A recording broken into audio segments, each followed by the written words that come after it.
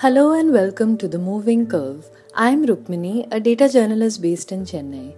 Every night on this mini-cast, I consider one question around the novel coronavirus epidemic in India. Tonight I'm considering this one. What do we now know about masks? It's day 137 of the novel coronavirus epidemic in India, and we are reporting 332,424 cases with 9,520 deaths. Since I work from home and have little kids, I don't leave my house much. But when I do, what I see here in Chennai is what I think people in most Indian cities are witnessing and worrying about. That people haven't really truly got the need for physical distancing. People will still squeeze past you in the grocery store to reach for something, and they will not cross the road if they're walking past you. The one thing that I do notice is that there is almost 100% mask wearing. So, how good should I feel about this? On April 3rd, the Indian Health Ministry for the first time suggested that everyone wear a fabric mask. Here's what the advisory said. Certain countries have claimed benefits of homemade face cover for the general public. Such homemade face cover is a good method for maintaining personal hygiene. Such usage certainly will help in maintaining overall hygienic health conditions.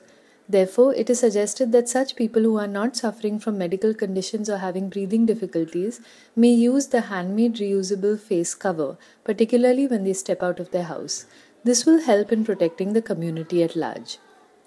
What was particularly impressive to me was that India had taken this step to suggest that everyone wear a mask, even while the World Health Organization was still not recommending it. Since then, some evidence has come forward about the benefits of wearing a mask. In a study published in The Lancet on the 1st of June, researchers looked at 172 observational studies and 44 comparative studies from across the world. On face masks, they found that face masks are associated with protection even in non-healthcare settings. Other studies have been even more unequivocal. A study published in the Proceedings of the National Academy of Sciences in the US on June 11th argued that face masks were actually the determinant of the difference in the way the pandemic played out in Wuhan versus Italy versus the US. We conclude that wearing of face masks in public corresponds to the most effective means to prevent interhuman transmission, and this inexpensive practice, in conjunction with simultaneous social distancing, quarantine, and contact tracing, represents the most likely fighting opportunity to stop the COVID-19 pandemic, the authors wrote. And here's an interesting one that has not been studied scientifically, but news about it was highlighted by the doctor and writer Atul Gawande. In Missouri, in the US, 2 hairstylists saw 140 clients before realizing they were COVID positive.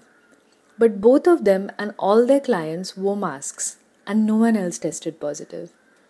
The WHO only came around last week, on June 5th. It suggested non-medical masks for the general population in high population density settings or places with widespread transmission, or employees whose jobs place them in close contact with others like servers and cashiers, or in any setting where physical distancing cannot be achieved like on public transport. For people over 60 and those with underlying comorbidities, the WHO recommends medical masks in settings where physical distancing cannot be achieved. So the WHO advice is still more conservative than the Indian recommendation. And to a large extent, that's because the WHO is not yet convinced about the evidence on fabric masks, especially given the huge variation in types of cloth masks. Here's what it says. The lower filtration and breathability standardized requirements and overall expected performance indicate that the use of non-medical masks made of woven fabrics such as cloth and or non-woven fabrics should only be considered for source control, that is used by infected persons in community settings, and not for prevention. Until we have better testing about the different types of fabrics and their performance, here's what we do know. In the Lancet study, the hierarchy of effectiveness of masks went like this. N95 masks were more effective than surgical masks or 12 to 16 layer cotton gauze masks, which were more effective than single layer cotton ones. The WHO guidelines have a fair amount of detail about the effectiveness of different types of fabrics, and I've linked to it so that you can have a look. But the key takeaway is this from a WHO video. There are a wide variety of fabric masks that can be handmade or purchased in a store.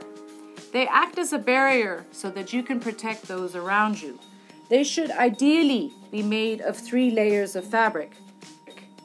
The outer layer should be a water-resistant fabric. The inner layer should be water-absorbent, and the mid-layer acts as a filter. The current Indian recommendation does not explicitly state how many layers the masks should be for homemade masks, so it seems like a minimum of 3 layers seems like a good starting point. Additionally, it seems like maybe the Indian government should now be recommending medical masks for those over 60. The broader public health interventions that will slow down or stop the epidemic are tracing, testing, and isolating. But at the individual level, masks will be an important part of our own personal risk mitigation strategies. Not any mask will do. The right type of mask is important, keeping it clean is important, not constantly touching it or moving it on and off the nose is important. Masks on their own are not going to save us, of course. Proper mask wearing needs to be coupled with hand hygiene and physical distancing. But I'm going to go out on a limb here and make an observation that is anecdotal and not based in data. The public health interventions most likely to work are probably those that work best within a country's cultural context, in addition to having health benefits. From my experience speaking to friends, it seems to me that European and North American countries are having the most success implementing physical distancing, while East Asia is having more success with masks and hand hygiene. When I spoke to John Artman, the editor of TechNode who lives in Beijing last month, I asked him what it was like getting kids to follow social distancing, and he had this interesting response. In South Korea and in China, there hasn't been too much of an emphasis that I've experienced on social distancing. In Asia in particular, people are very used to, or in East Asia, people are very used to kind of being close together. The big thing for us has been masks, hand washing and hand sanitizing, and not touching your face.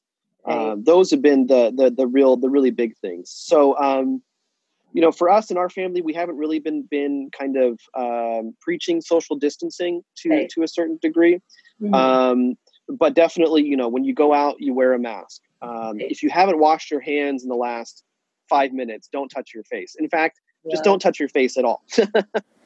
To me, it seems like a greater focus on appropriate masks and hygiene might have a greater success in India too, where social distancing is not just hard to achieve for the majority of people, it's also culturally alien. Culture cannot be an excuse for behavior that is going to endanger health. Not before and certainly not now. We cannot start having big weddings or throng religious places because that is our culture. But helping people implement solutions that are actually doable for them can only help. Thank you for listening. This episode was edited by Anand Krishnamurthy. Tomorrow, a new question.